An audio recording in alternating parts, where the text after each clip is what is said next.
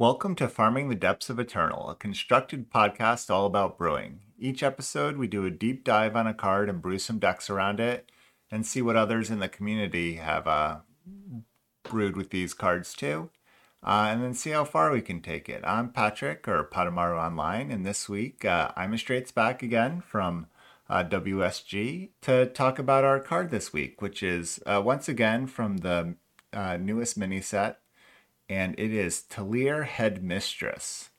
So thank you for coming on. I'm straight. Hey, thank you for having me. Third time. Yeah, very exciting. And you had I think a busy weekend. We just had the expedition open here, and it seemed like you did pretty well for yourself. Yeah, I managed to get into the top four. Um, I was, I think, the closest to taking out the juggernaut, who is Alex Fierro. Um, it was pretty exciting games two and three in the top four. Both of us got down to one life for games two and games three, so it was pretty pretty cool, and got to see my friend Apple Chips get qualified for Worlds, which was fantastic as well. So all in all, it was a great weekend. Yeah, and I guess because you got top four, you're halfway qualified, right? Yes. So that's pretty exciting. Um, so what deck did you bring to the open? Um, so I did a couple different runs. For the first run, I did Creation Tokens, which is a deck that I came up with, and it was using Scoundrel, the unit that gives deadly to attacking units. And Mm-hmm. the idea behind that deck was, of course, using Creation Project and Grumbo and token type effects together with taunt units and little units that you'd like to attack, and then Scoundrel to kind of make the trades very favorable to you.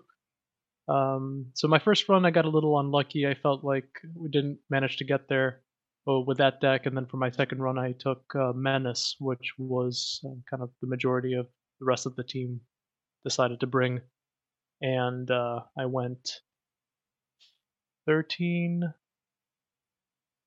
think, yeah, 13 and 2 with that. So that's what we qualified with for day two.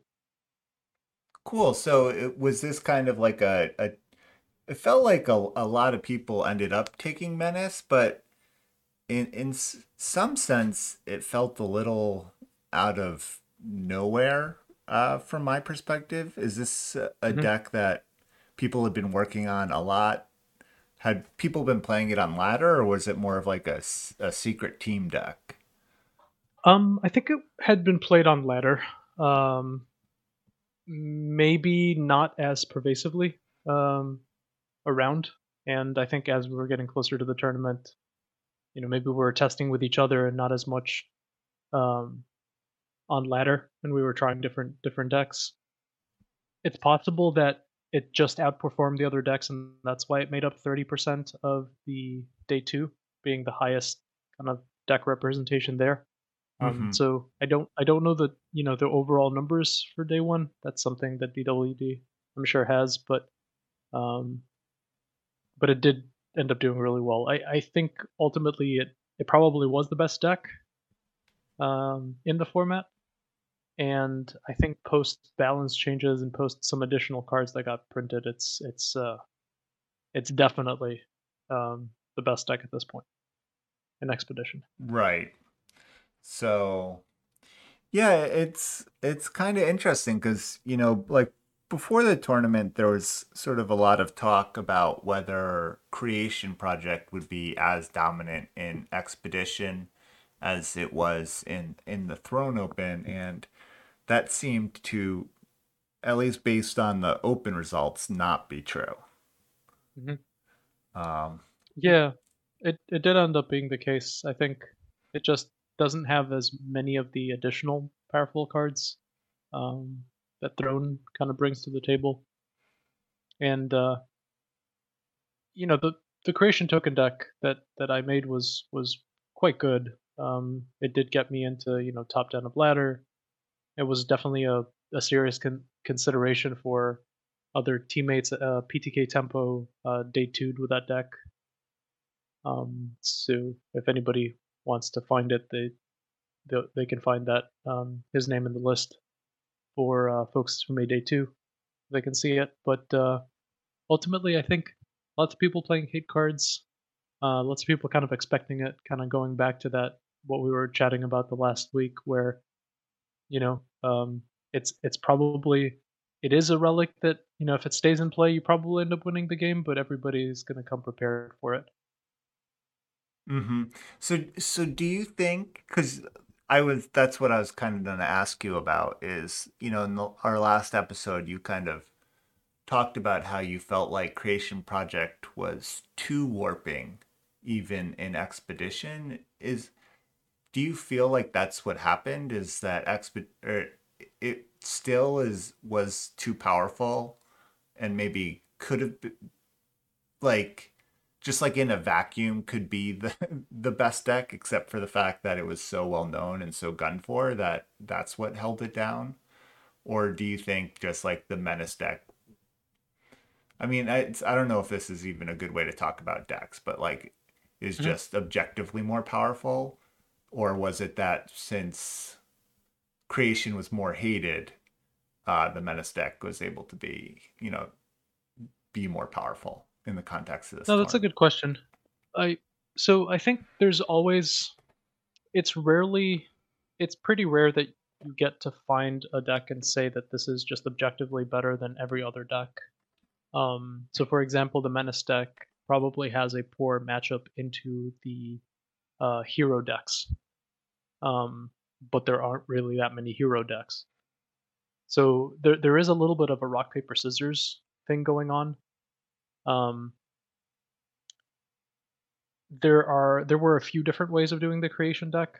Some people were trying out the musket plus unleash cards, and I think that probably did a little bit better, and it was more played than the deck that kind of we came with creation wise, which was the token deck. I think that one was solely us or our team members that played that kind of deck. Um, so that was a little bit more out of left field. But so depending on the build, I'd say sometimes it has a 50-50 matchup, sometimes it has a little bit favorable. But I think the Menace was overall more well-rounded. I think something that it did better than some other decks was apply um, a lot of pressure. You had access to it's not access to, but you had the tempo advantage in a lot of situations, and you could use that pretty effectively. Then cards like Pack plus Overwhelm or Flying were very very strong. Pack is a pretty much the main reason that deck was what it was is I think on the back of Direwood Pack. Yeah. And then the other question I had with the deck is, do you think it is like it? I didn't wasn't able to watch all the coverage, but it felt like the Mono Fire and the Mono Justice, or like Justice decks, did seem to be okay into Menace. Was that just like how it happened to be like on camera, or based on your testing? Do you have any insight into that? I think the Fire deck is probably worse into Menace because the Menace deck has access to Lethrai Gambit, Mm-hmm. which makes it a little bit difficult for the Fire deck to be able to deal with it. I think the Justice deck does have a decent matchup into it. It's probably about 50-50. Um, but I think that, for example, Alex Fiora's deck just being Rakano was just, in my opinion, strictly better than just the Mono Justice. It Mm-hmm. gave access to some more powerful cards um, overall. I didn't necessarily think that Mono Justice was worth just uh, restricting yourself in that manner. Right. I mean, it did Yeah. do well though, y- top 4 as well. yes, it did, and yeah, I guess I'm not specifically talking. I said Mono Justice, but I was kind of just thinking about like justice as your sort of core cards or core Hmm. package. So, in that sense, Alex Fierro's deck kind of fits into that mold because it's playing those like sort of core strong justice cards. Though I guess with Yeah, Give I Chase, I don't know if Alex Fierro, I don't remember if he was playing Magnaventress or anything like that. yeah, he was. I think that was the only non-gift chaseable card, if I remember right off the top of my head. It was an interesting matchup.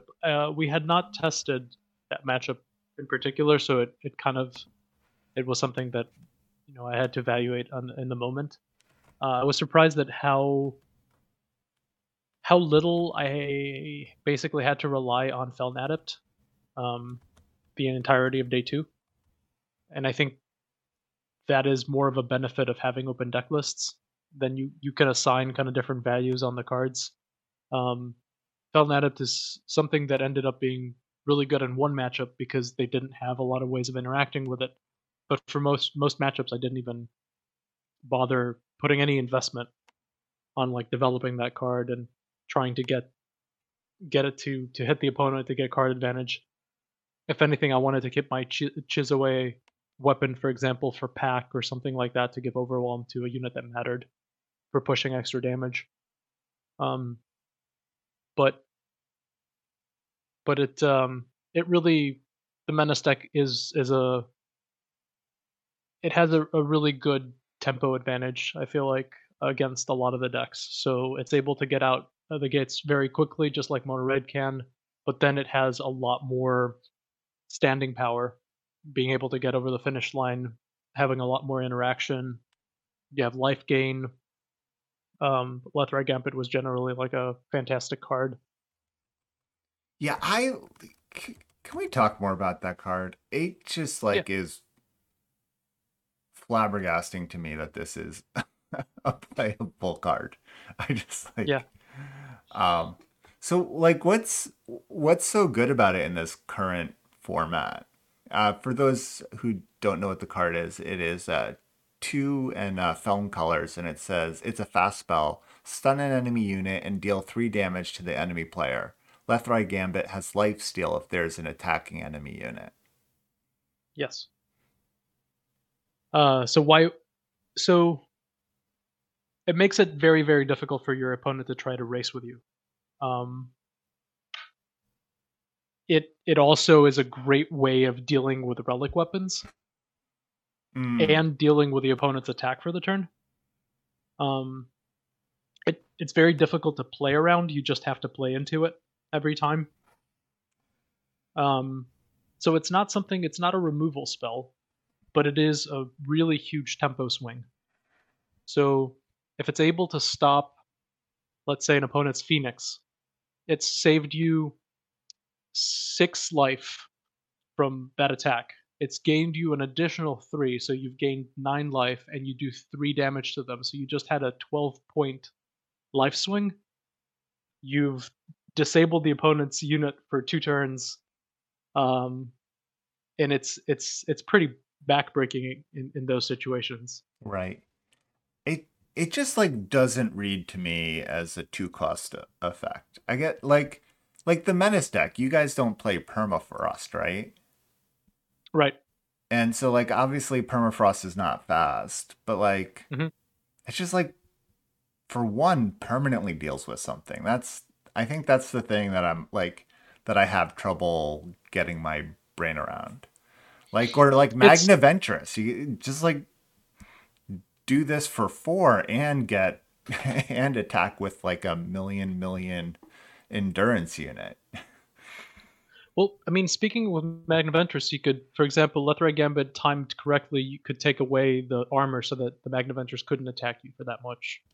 Um, it would be able to remove flyers after your opponent play them. So you leave 2 power up at the end of their turn. You deal with the blocker, let's say, and you're able to then use up all your power your turn. Permafrost was something I think that got tested quite a bit in different decks. Spiff in particular was trying it out.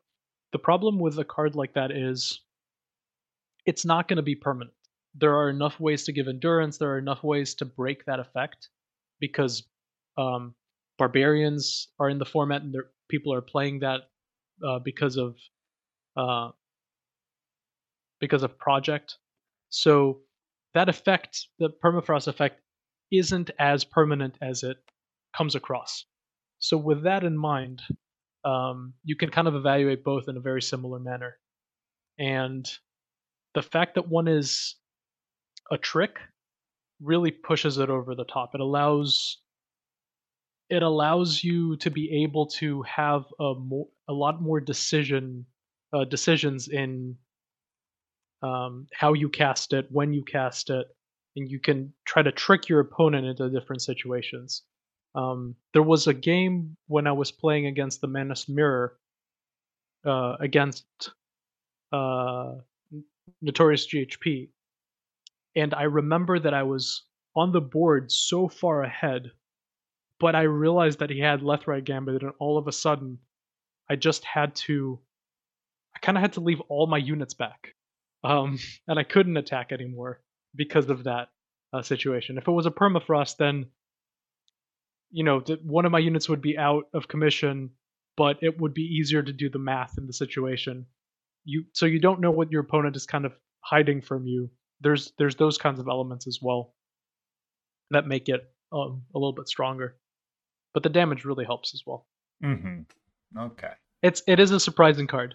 I think the Overmaster it came into the whole discussion, I think, hating that card, and then as he started playing it, it he ended up loving it as well. So I think you're not alone to be skeptical of it. That kind of effect, but it does end up being really really good. Yeah, yeah, it's just like it's interesting to me because it's like I do kind of like cards like it where it's just like a lot of little pieces. Yeah, the whole is better than the sum of its parts, because like you think of like the 3 damage lifesteal swing, and you're like, well, that's like Orin Taxation, which is a totally unplayable card, and then like Yep. 2 power to just like stun a unit, also, not a great effect, but then you just like you add these all together and you have I guess a interesting card. um I Yeah, do. versatility adds a lot of value. Yes. All right, and then right, but last thing I wanted to ask you, kind of as a surprise question here that wasn't in the show notes until a few moments ago, um before we get into our card this week, is we did have these balance changes that were announced yesterday and came into effect today. And I just was wondering if you had any of these buffs or anything. Are you excited about trying anything in constructed from any of these buffs, or do you think they're just mostly draft and expedition focus? Or I guess or an expedition, either, do you feel like they're just mostly draft focused changes? Um, that's a good question. So collection rounds is the one that stands out immediately as being. I think that card is going to be constructed playable. I was surprised to see it getting buffed. It, let's say, was decent enough already in draft. It's now going to be even better than decent. But I do think that there is a place for it in constructed. I think that's the kind of the obvious one. Yeah. Bren's Insight being fast is also kind of interesting. It was already being played and constructed. I'm not sure how big of a difference that would make necessarily, but it's just a positive. I mean, I agree with calling both of those out. Bren's Insight is interesting because the main deck it's seen in right now um, is Katra, I think, where maybe the fast speed doesn't necessarily help per se because it's a pretty linear deck, and that deck's not really playing, send an agent or anything main deck. Um, Yeah, some versions are. It's possible that they would want to keep up their power to see if they want to play removal spell or play Bren's Insight. I could see that right. being relevant. Yeah, Um, but I do think, yeah, because the fact that there are some interesting, two cost fast removal spells, makes it interesting. So you can kind of have that flexibility. And yeah, collection rounds really interesting buff because there's like, you know, no fast speed card that's, really close to that rate, I feel like, unless I'm forgetting yeah, something. I think you're right. I think it's really really good. Yeah. Um, yeah, I think there's a lot of different angles that you can use that. There's a lot of different token type decks in constructed.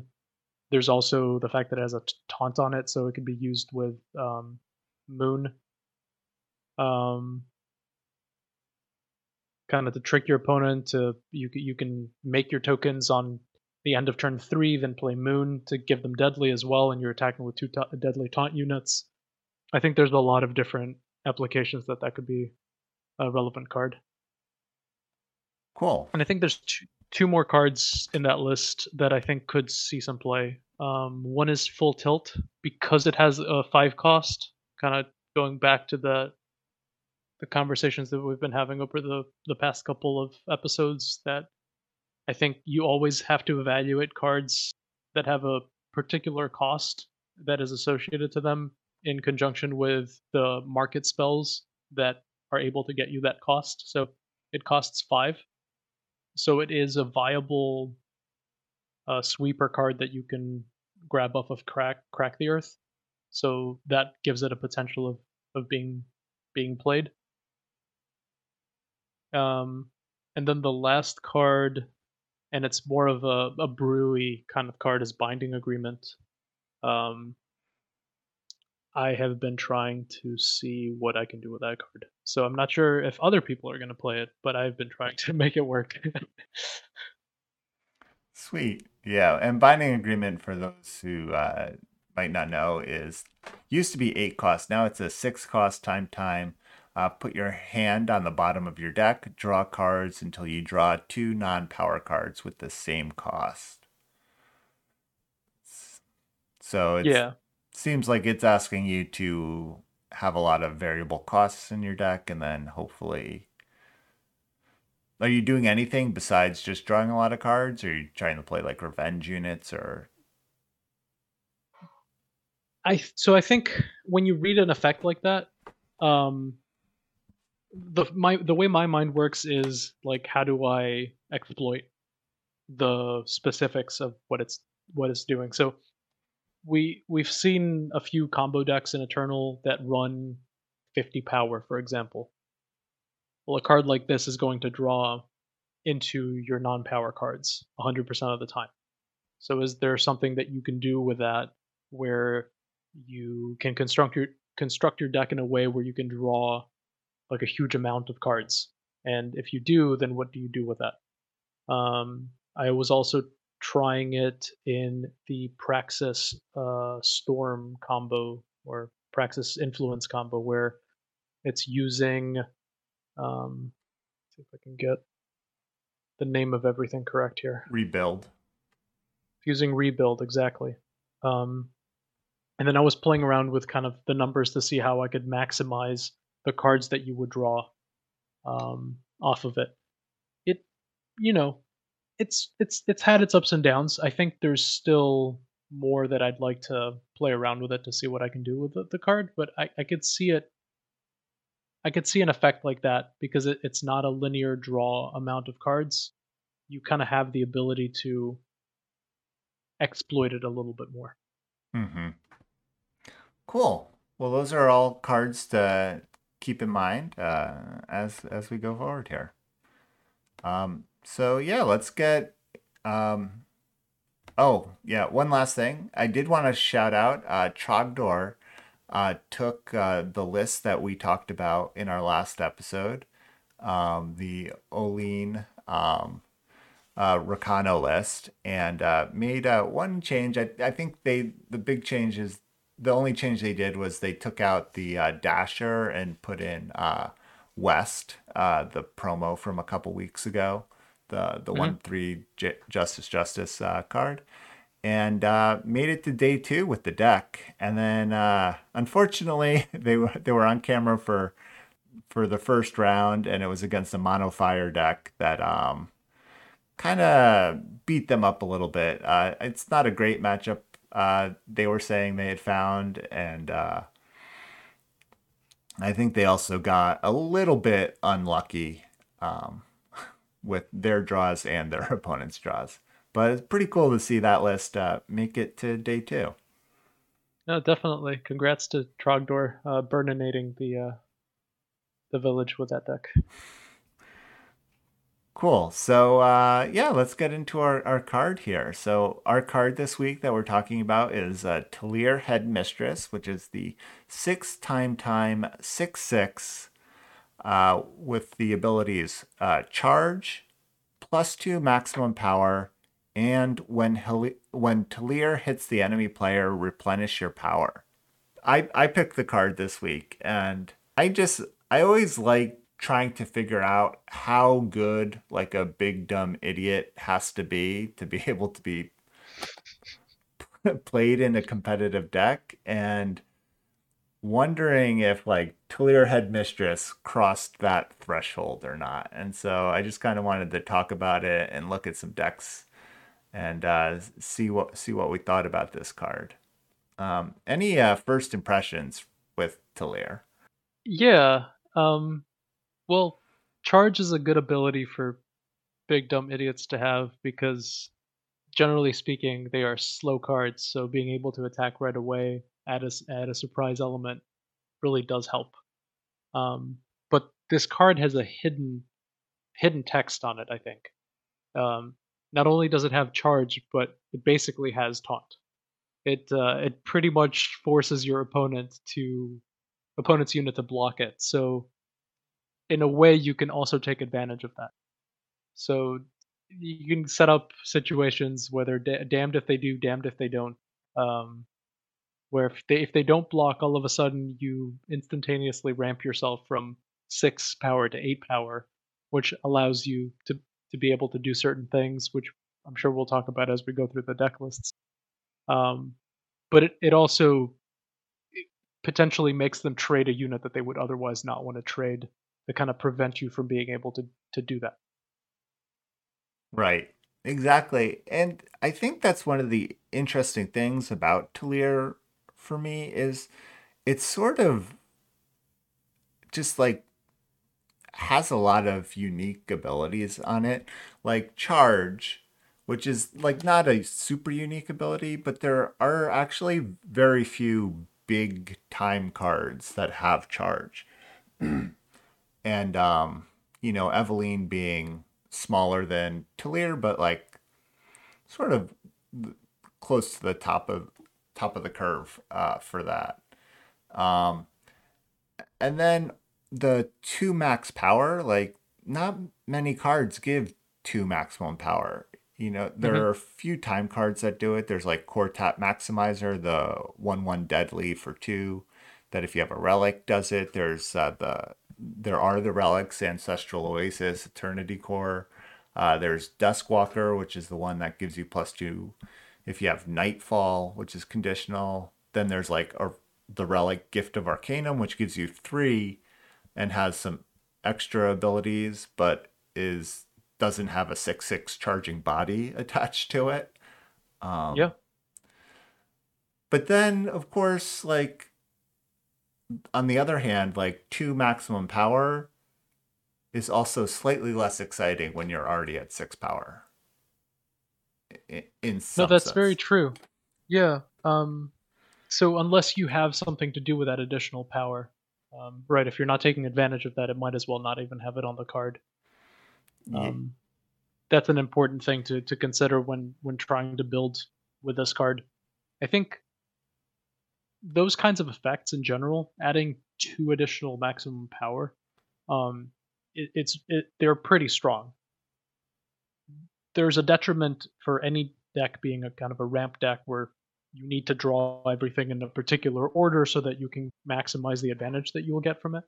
The thing that I think puts Talir on a different level than some of these other cards is that not only does it give you +2 to maximum power, but because of its third effect, it's able to be a ritual, not just, you know, wasting your turn to get an advantage, like to ramp yourself to get an advantage for your next turn. You can get that advantage the very same turn, which I think makes it stand out from the other effects that we have listed here. Like Quartet Maximizer, for example, in order for you to be able to take advantage of the +2 power, you kind of need to start with a 1 cost relic. That kind of shoehorns you into very few different options right now, at least. Mm-hmm. Um, Eternity Core and Ancestral Oasis, they've both seen decent amount of play in Cambrai Relics, for example, depending on the different builds. Um, the other two, not as much. And I think like Gift of Arcanum has the same kind of um, slightly detrimental effect that, you know, it already costs 6. What are you going to do with the extra? Is there something that you can really take advantage of? Yes. And then, with the two maximum power and this costing 6, one of the first things that came to my mind is what you talked about in the last episode with Oline about where, because Oline also could be a ramp card. So you were like, oh, what are the 4s and 5s? Hmm. And so, like, Talir, I feel like makes me jump to, like, what are the 8s? Hmm. And uh, I I feel like the best date that I can think of is Azendel, but then you immediately think maybe I should just be playing Katra. So I wasn't sure like that was actually the best way to think about it. I think, well, I think it's really important to consider breakpoints. That's kind of, I think that that is the conversation around. Um, I think that's what, in essence, what you're saying is important. Is it's what breakpoints does this allow you to reach? So it gets you from 6 to 8. What can you do with that 8 power? Can you do 2 4 drops? Can you do so?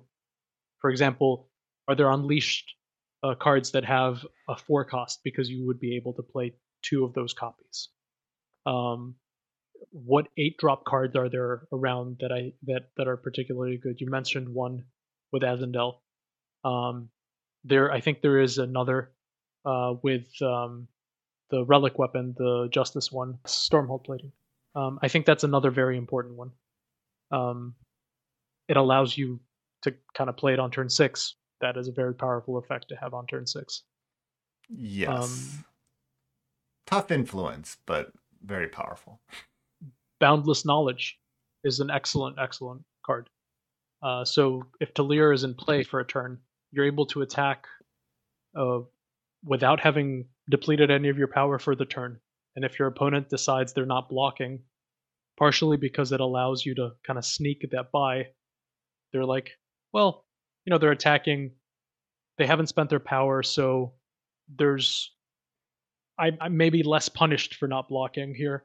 But then you're able to, at fast speed, draw cards, then undeplete all your power again, draw more cards. So you end up getting you are able to get a huge amount of advantage from that. Mm-hmm. Cool. And then the final ability, the replenish power, this has shown up a couple times on some cards. There's a few cards that just like let you replenish 1 or 2 power. Um, then there are cards like a very classic card that hasn't been around for a while, Temporal Distortion, which replenishes your power each turn and lets you play all your spells as fast spells. That's fast speed, yeah. Yep. There's Sodi the Metamorph, which is the Elysian card that if you muster, uh, good luck remembering what that does. Um, it replenishes your power.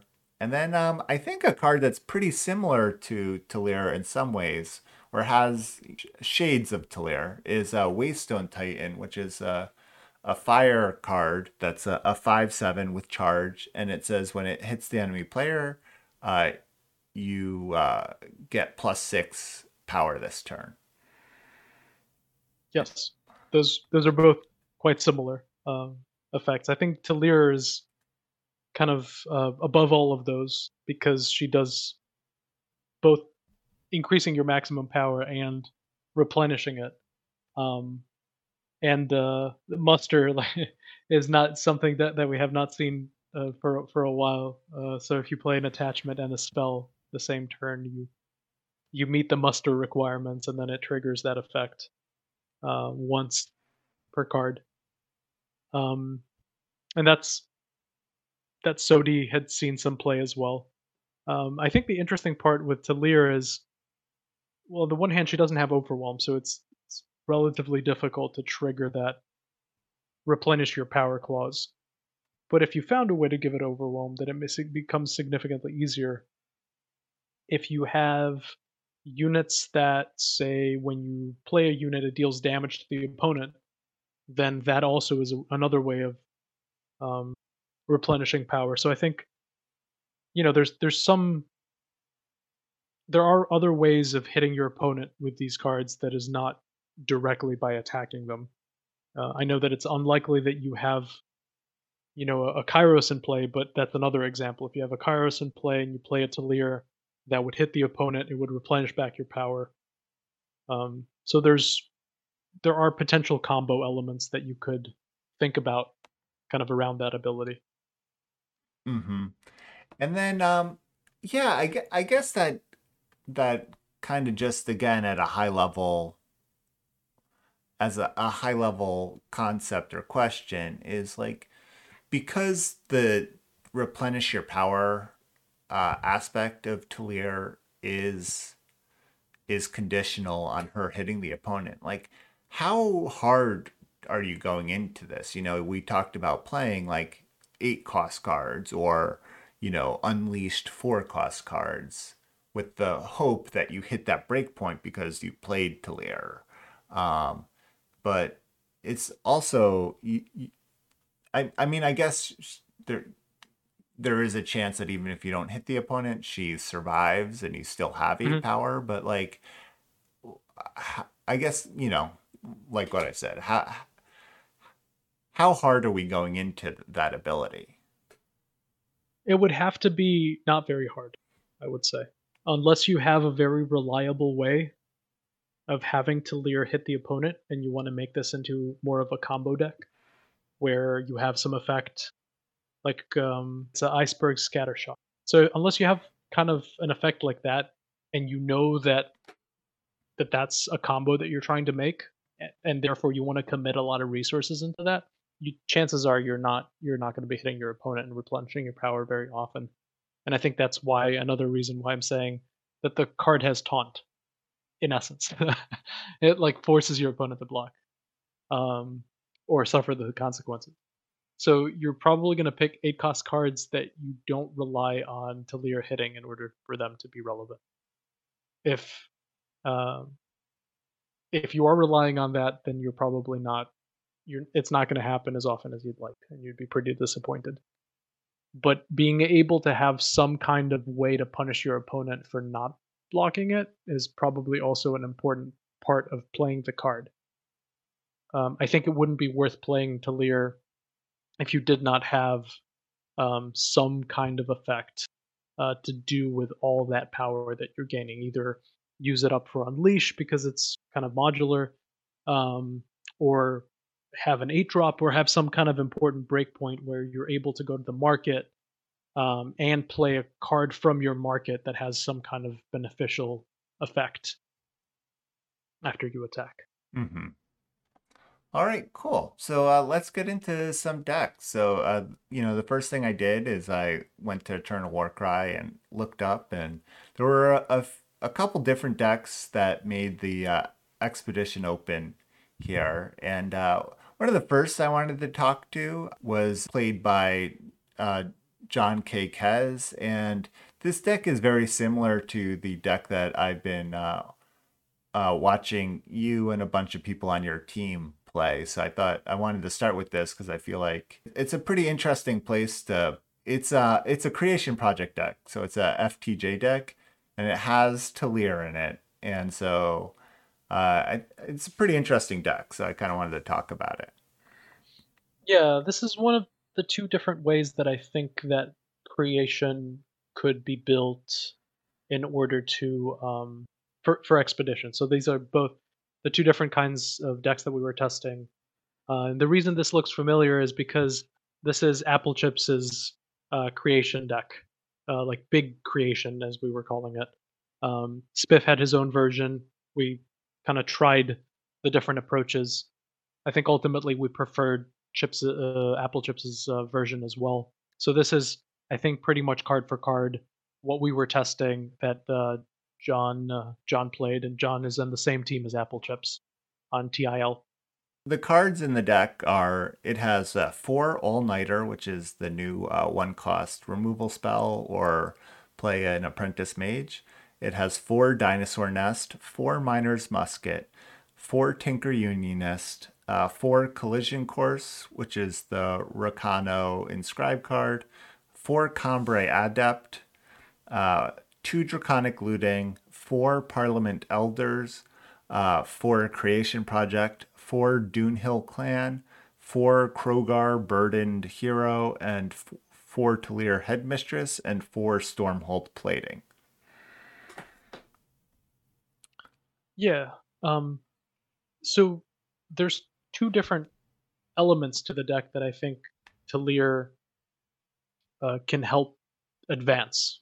One is that this deck is playing a lot of Unleashed effects, predominantly because it's also playing a musket, and the interaction between those two types of cards is very very strong.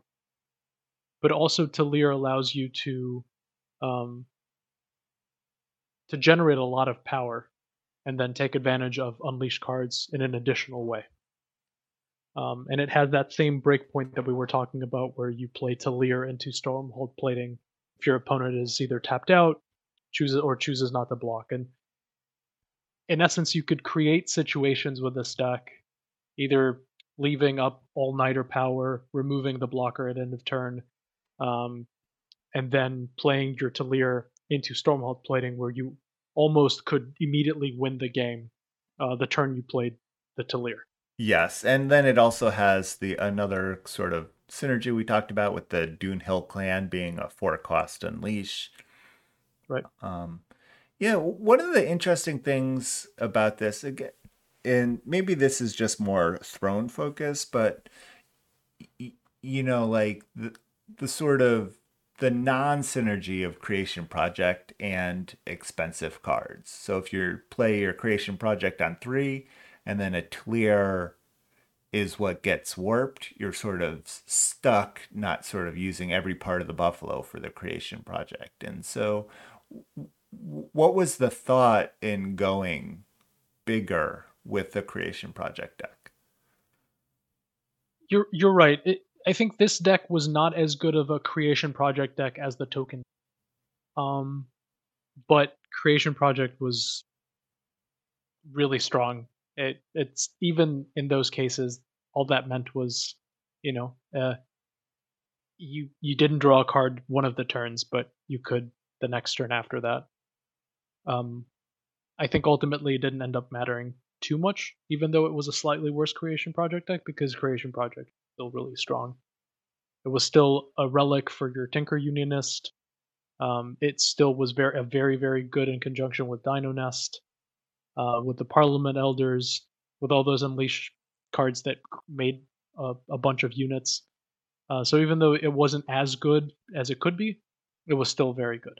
Mm-hmm. And that was kind of what you ended up seeing with the Creation Project being put in many different kinds of shells, and sometimes, basically playing a Feln deck and then splashing Creation Project. Those kind of like 4 color, 5 color decks that were out there as well. One thing I do want to mention about this deck too is Collision Course is a way to give Talir Overwhelm, which allowed you to be able to also take advantage of that effect in an additional kind of more unique way. Right. Yeah, no, that's pretty sweet.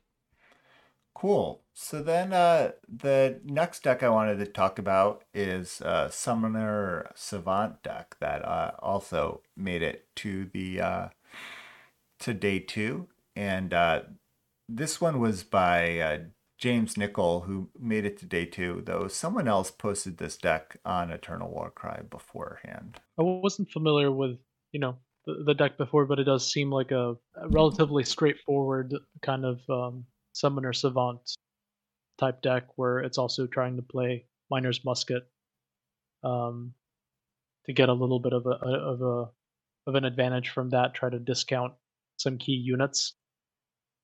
Um, so I can quickly go through the deck for everybody. So there's 4 All-Nighters, 4 Seek Powers, 4 Catalyze, 4 Miner's Musket, 4 Plunks, 4 Celestial Discovery, which is the a Legion 3-cost draw 2 cards, and if you have 2 relics, then you get to draw 2 of the top 4 cards of your deck instead. Do some card filtering that way. We have 4 Sindane, 4 Summoner Savant, 4 Elemental Fury, 4 Rivas, 4 Curiox All-Seeing, 2 Talir, Headmistress, and 4 Sashenkas. Yeah, I guess maybe my my thoughts with this deck are since I'm less used to the expedition card pool, where it feels like this is a more fair version of Savant than I'm used to seeing. It doesn't have like dashers and the big units you can play um in Expedition just aren't quite as impressive, and so it feels more like a fair version of Savant.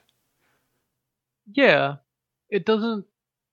It's definitely not relying on that effect as much. It's just saying that I'll just go ahead and develop it, and if you don't deal with it, I'll get that advantage. If you do deal with it, then maybe you're wasting your removal spell or my Savant. You're not going to have it for my Riva or my Curiox or my Talir. But it's not necessarily trying to put all its eggs in one basket, um, like the Summoner Savant deck that I was my submission last week for for uh, for the Olin build around Right. challenge. Yeah. Yeah, and then but that's, I guess, what I wonder is like, so is Talir just a big dumb idiot in this deck? Because it feels like it's not really using the different pieces of Talir. It. I think. I think you're right to say that it's probably not trying to maximize Talir as much, and likely why we only see 2 copies of it in the deck. Mm-hmm. There are some interesting parts. I suppose you can ramp into Sushenka a turn early, and Sushenka's a pretty strong card. Curiox as well would otherwise give you a pretty decent sizable debt, and Talir might be able to erase that debt more easily. And same for Sindane as well, contracting to draw cards. So maybe Celestial Discovery allows you to draw cards in the same turn and play the cards, and same thing with Catalyze. So maybe it's trying to utilize the additional power that way because you could actually use some of that power to draw cards, filter cards. Celestial Discovery is also a fast spell, so maybe you're attacking, hiding from your opponent the fact that you can take advantage of that extra power if they don't block, and then you kind of sneak in maybe a couple of Celestial Discoveries, and you get an extra 6 power for that turn without them necessarily expecting it. So I think you're right that it's not focusing on taking heavy advantage of Talir, um, but I think there are ways of taking advantage of that additional power. Mm-hmm. Yeah, and then do, do, does this is this a good catalyzed deck? That's that's my other question when I look at this deck. Um, Good question. I think this deck is probably using Catalyze as a draw spell more than um, the double damage effect. That being said, however, I think if you get a double damage Elemental Fury, you can pretty much sweep the board pretty easily. Right. Um, Same thing with Riva. That's a pretty impressive unit. Um, and then maybe you make some formidable, Sindane type cards. Is it, taking full advantage of the double damage? Probably not, but it's a nice bonus depending on what you draw off of it. Hmm. So it's just the generic, generically okay card, but I don't know. It's like tough influence for a 3-color deck. I don't know. It does. This deck does have some pretty lofty influence requirement. It has a very even split of all the colors, and it has double influence requirements of all the colors as well. So I would assume that playing this deck is probably you would find yourself kind of hunting for your influence requirements the majority of the time. I haven't actually played this deck, but I definitely can appreciate the fact that I see 4 Seek powers here, and I think that this would be very necessary. I'm sad to not see some inscribe effects in addition to it because I think that it would make your life a little bit easier playing this deck as well. Right.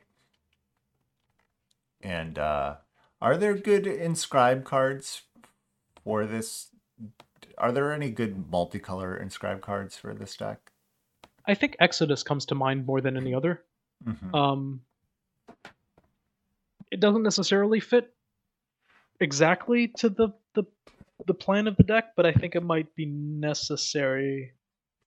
Um, it might be a necessary evil. It does also get around cards like Lethrai Gambit or Permafrost or something along those lines.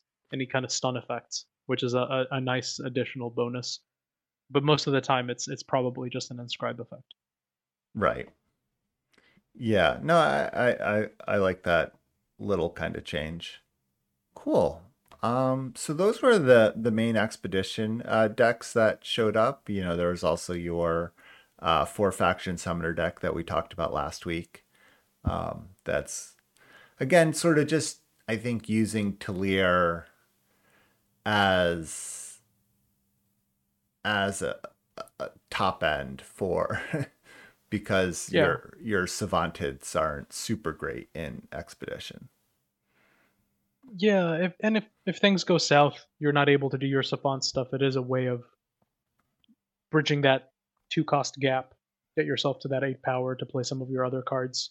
Um, Exactly. And you had more bigger cards than this last deck did. You had your Bodian Rocks, your 4 Shashenka, you had 4 Wandering Hamlet in that deck. So, yeah, had some bigger boom booms, bigger dumb idiots, as you said earlier. yeah, But so yes, you could plausibly, maybe just start playing them from hand if your Savant plan didn't work out. that was the idea behind it. Cool. And then I did find a couple throne decks. One of them made it actually. Cassandrith had a mono time deck that made it to top 32 of last month's Throne Open. And this deck was kind of interesting to me as a Talir Headmistress deck because it's Talir is the top end of this deck. So let's I'll read it out here again. A lot of decks are starting with this right now. 4 All-Nighter. There's 4 Logistics Expert. There's 4 Time Etchings, 4 Twilight Hunt, 4 Alkid Ascending, 4 Devotee of the Sands, 4 Aurelian Merchants, 4 Tokaz, Waystone Harvester, 4 Sabertooth Pride Leader, 4 Moonstone Vanguard, 4 World Bearer Behemoth, and 4 Talir Headmistress. And the market is a Kickflip Monk, a Lumen Reclaimer, a Xenian Obelisk, a Nash Desert Prince, and a Passage of Eons. That I made the same observation that you made when I was looking at the Cassandrith stack here. In that Talir came across as it is the top of the curve. So you can think to yourself, what are we ramping to after Talir? There are a couple of kind of ways to try to take advantage of the additional power. Namely, it's kind of going to the market. I think. after Talir hits, so that you're able to play to just very quickly develop lots of different threats. Um, you can look at maybe Rune of Relocation as a potential way of dumping a lot of power into something. You're able to get a little bit of a tempo advantage by bouncing multiple things. Typically, Rune of Relocation, you'd think, amplify 5 on this power. We didn't bring the power up, but this deck has 4 Rune of Relocations in it. So Rune of Relocation is a depleted time power that has Amplify 5, play Teleport to return a unit to the opponent's hand. So let's say you attack with Talir, you're able to generate 10 power, or maybe you want to bounce 2 things to your opponent's hand and get an advantage that way because they are not playing a way of generating that much power. So if they spent 2 turns developing 2 5-cost things, then now you've all of a sudden almost time walked them back a couple turns. Um, it has an interesting interaction with Xenon Obelisk in that it immediately takes you from 6 to 8. So it gives you that additional effect that the Xenon Obelisk has, uh, the card in your market has. So I did notice what the same thing that you mentioned. There's a lot of ways of getting a huge amount of power with this deck, but not a lot of clear ways of how you would take advantage of that amount of power. Yeah. Yeah, one card that I think would be interesting is like Ixtal Champion of Groda, which is, the 5 cost 0/0, but you gain attack and health is equal to your max power. Right. That you have that on your board, it's a 5/5, then a 6/6, then all of a sudden it's attacking as an 8/8 because you just played Talir. Um, Yeah, that would be an interesting addition. I suspect that the majority of the time, I didn't end up seeing any of Katz's games, but I suspect the majority of the time that Rune of Relocation was the place where additional power was being dumped into, especially because the World Bearer Behemoth, when it attacks and it plays, um, power from your deck, there's a decently high chance that if it's attacked, a couple times, it's going to end up hitting a Rune of Relocation. So I would suspect that a lot of the power got dumped into that. right. Yeah, you can play 2 training camps with your time sketch. Yeah, Time Sketch is another example. I guess you know, typically, like, do you develop your cards? Do you pay 4 to make a 2/1? Well, with Talir, why not everything? Exactly. All right, cool. Yeah, this is kind of an interesting deck. I know Cass likes to play these sort of monotime or Xenon sort of mid-rangey decks.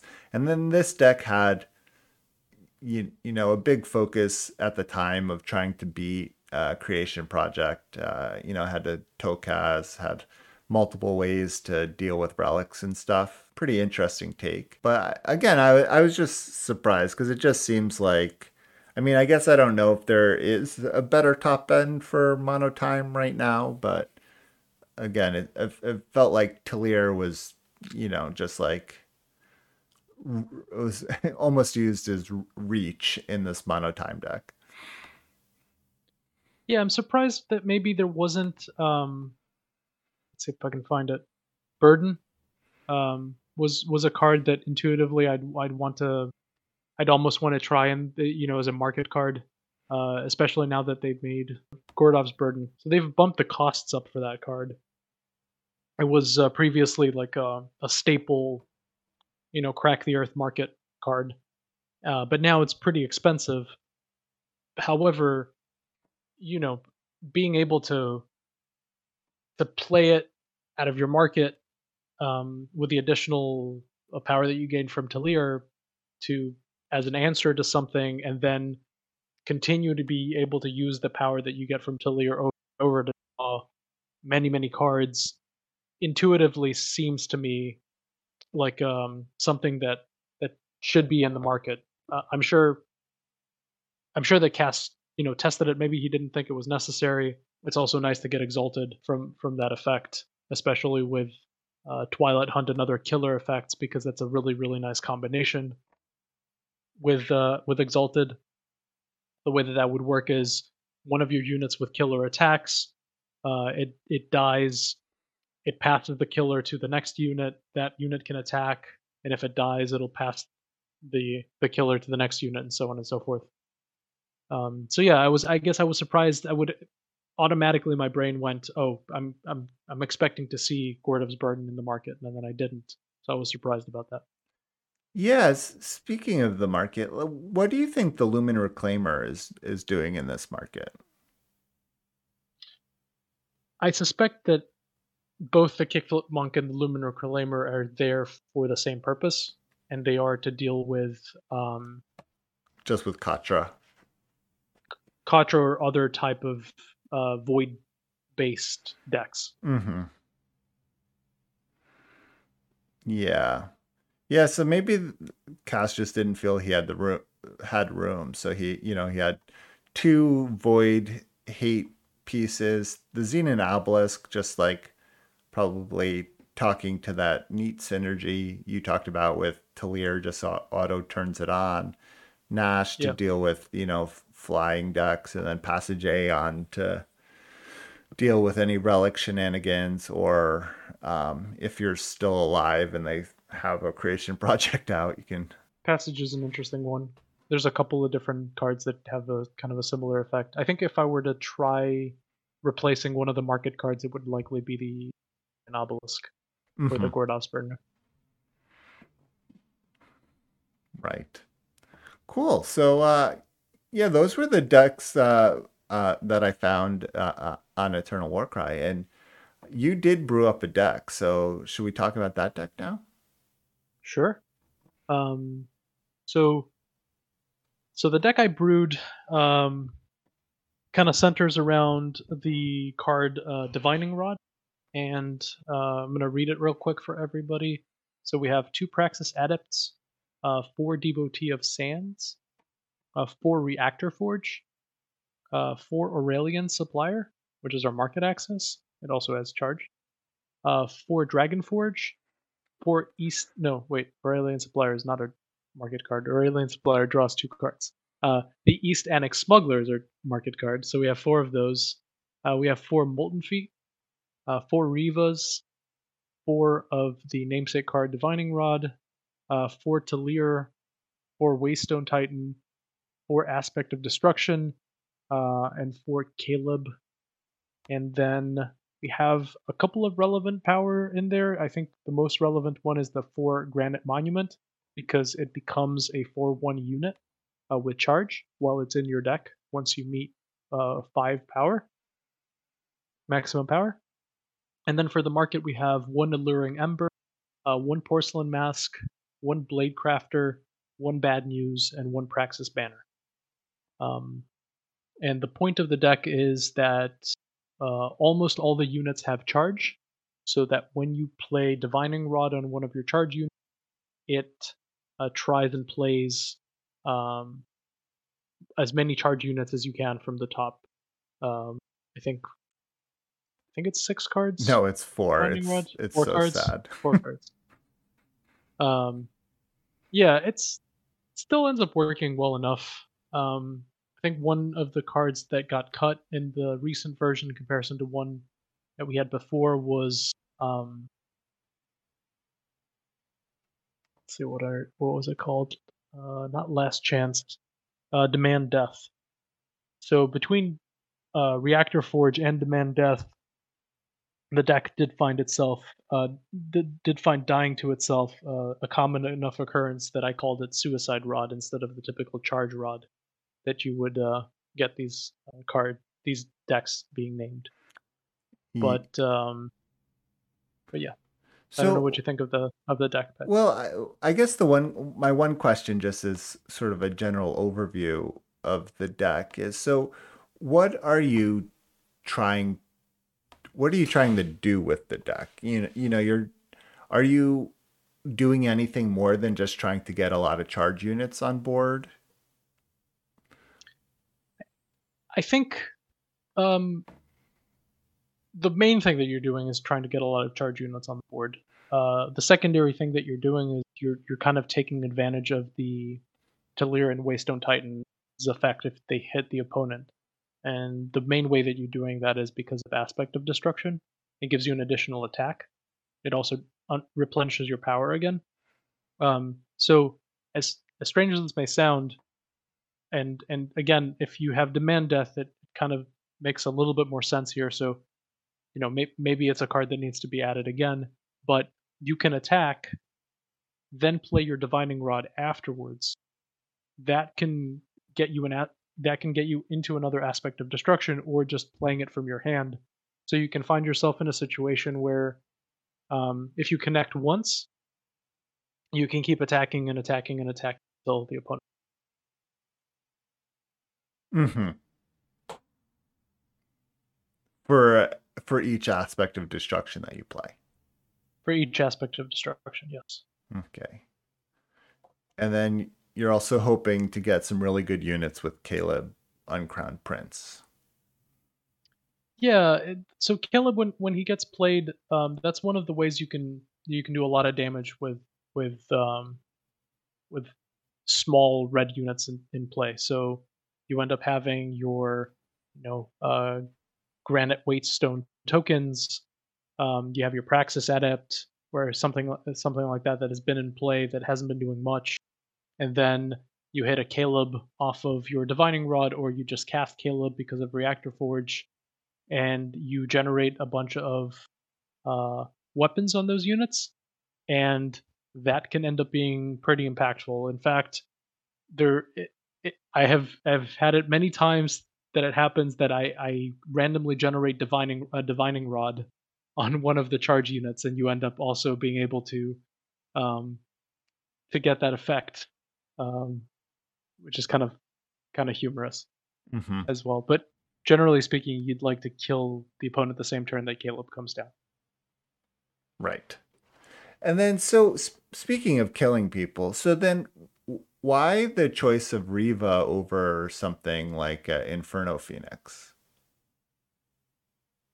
It's the same kind of concept as the Tillier and the Waystone Titan, in that it replenishes power. It gives you the ability to you to try to play as many things at the same time as possible. Phoenix just does a bunch of damage, but um, it it doesn't allow you to do a lot of different things at the same time. So Riva, for example, you may be able to play Riva, do 2 damage to your opponent, attack, you've replenished 4 power. Maybe you can use that power to play your Dragon Forge to go get your Divining Rod so that you can play it the next turn. And if you didn't even have a power a power to play that turn, if you still were stuck on 5, well, Riva would be able to get you that additional 2 power, get you up to 7 so that you can play Divining Rod. So synergy wise, it does a lot more, I think, for the deck than something like Phoenix would. It's often not just with these kinds of decks, it's often not just you don't want to play something that does the most damage, but maybe is the most synergistic with your idea that you can extract as much out of it as possible. Mm-hmm. And then the other sort of um,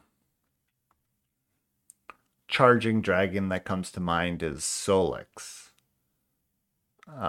which is the 5 cost 4/4 Praxis dragon that um, when it hits the enemy unit, it gets killer, and then you could also pay 8 to give it +4/+4.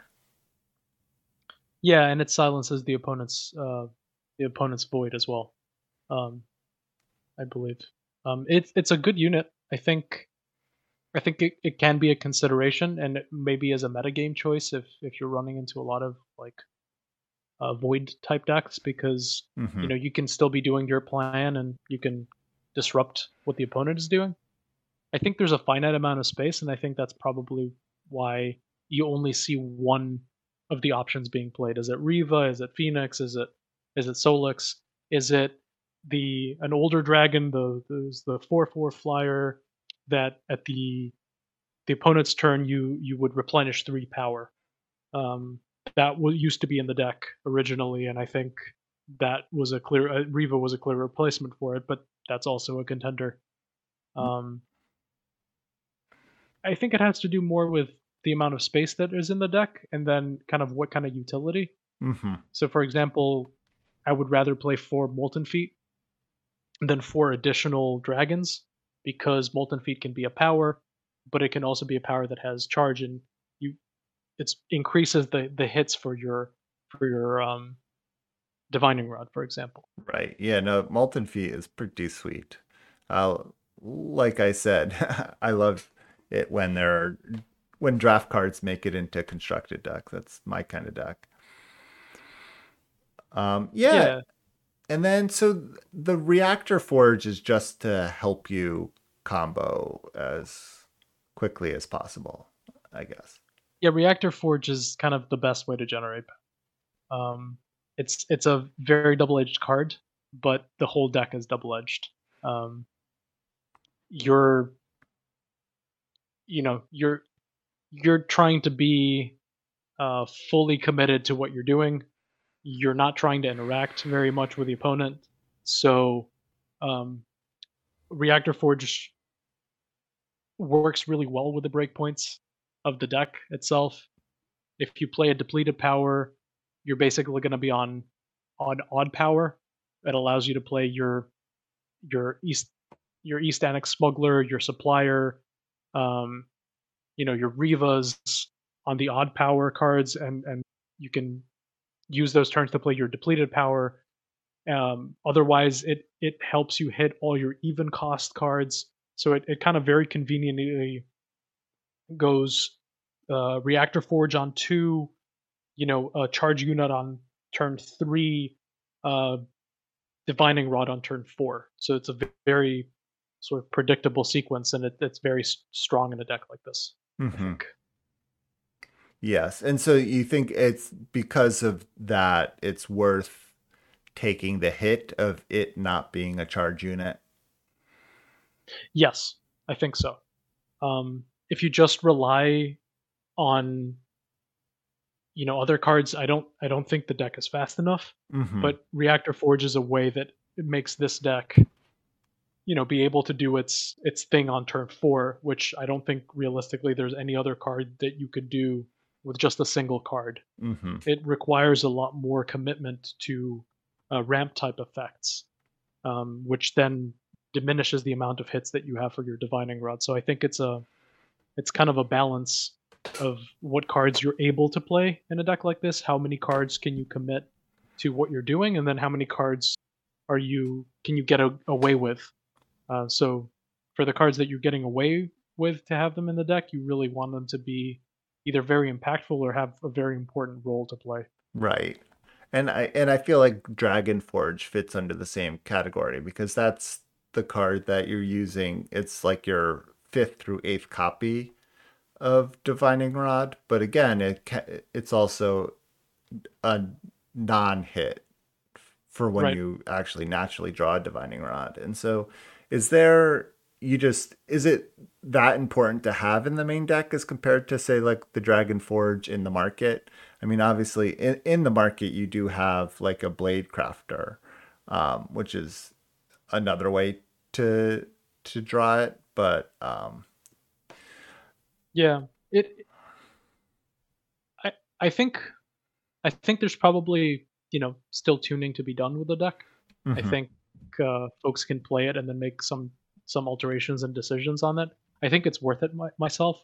It also has some really interesting breakpoint considerations with Talir. So, for example, you can attack with Talir, get yourself up to 8 power, and then you can Dragon Forge um, and play the Divining Rod with that same power because it reduces the cost by 1. So the total cost of playing Forge and then getting a Divining Rod um, ends up only being 5. So 3 plus 5, 8. So that's a cool breakpoint I thought with Talir. It also works, like I mentioned, with Riva pretty well, where you're able to play your charge unit um, and tutor for the card that you need. And like you said, Divining Rod only hits 4 cards, so sometimes it doesn't work. There's chances is that you may need to play more than one Divining Rod in a game to ultimately close things out. So I think it ends up being important to be able to get that effect. Otherwise, the deck kind of it kind of lackluster. It becomes this clunky. Yes, they have charged all your units, but they're quite expensive unless you're able to get a lot of advantage by playing many things at the same turn. It's kind of lackluster. Hmm. And then my last question on this deck is, we've been saying saying the card All Nighter a lot. I wonder, because this deck has very little in the way of interaction. What Mhm. what would you think about like an All Nighter instead of the Praxis Adepts? I think if I were to cut a card, it would probably be the Devotee of Sands, Mm-hmm. but I think that All Nighter could be a very great to this deck. It's the perfect. It fits the perfect role in decks like this, where you may want to use it for the acceleration, you may want to use it for the removal. So I think that that would be a really great card to consider. But I think I would look to cut the Devotee of the Sands first before the Adept.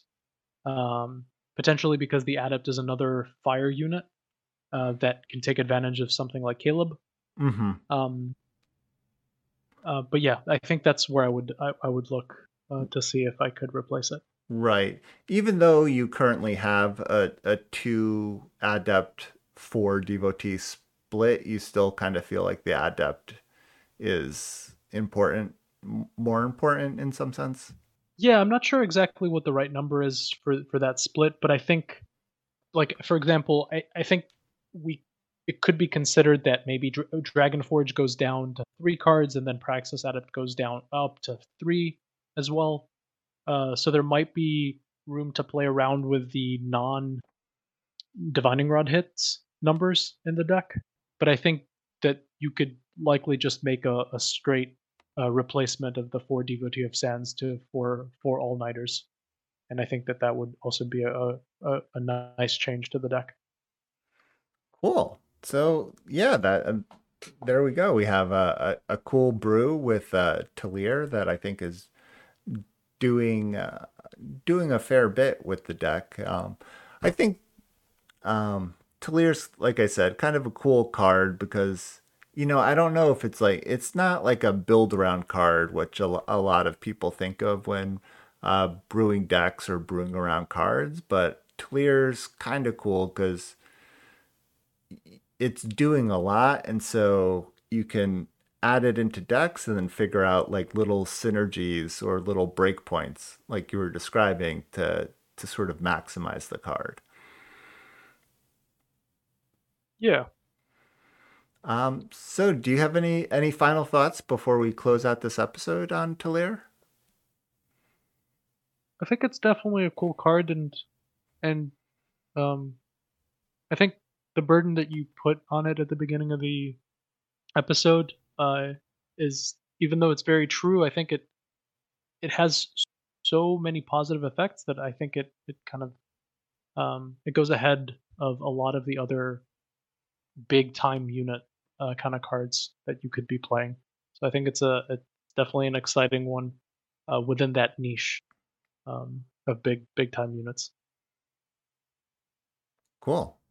So I guess that's the end of our show here. So once again, thanks to all the patrons of the show at patreon.com/farmingeternal, where you can sign up, join our Patreon, support the show.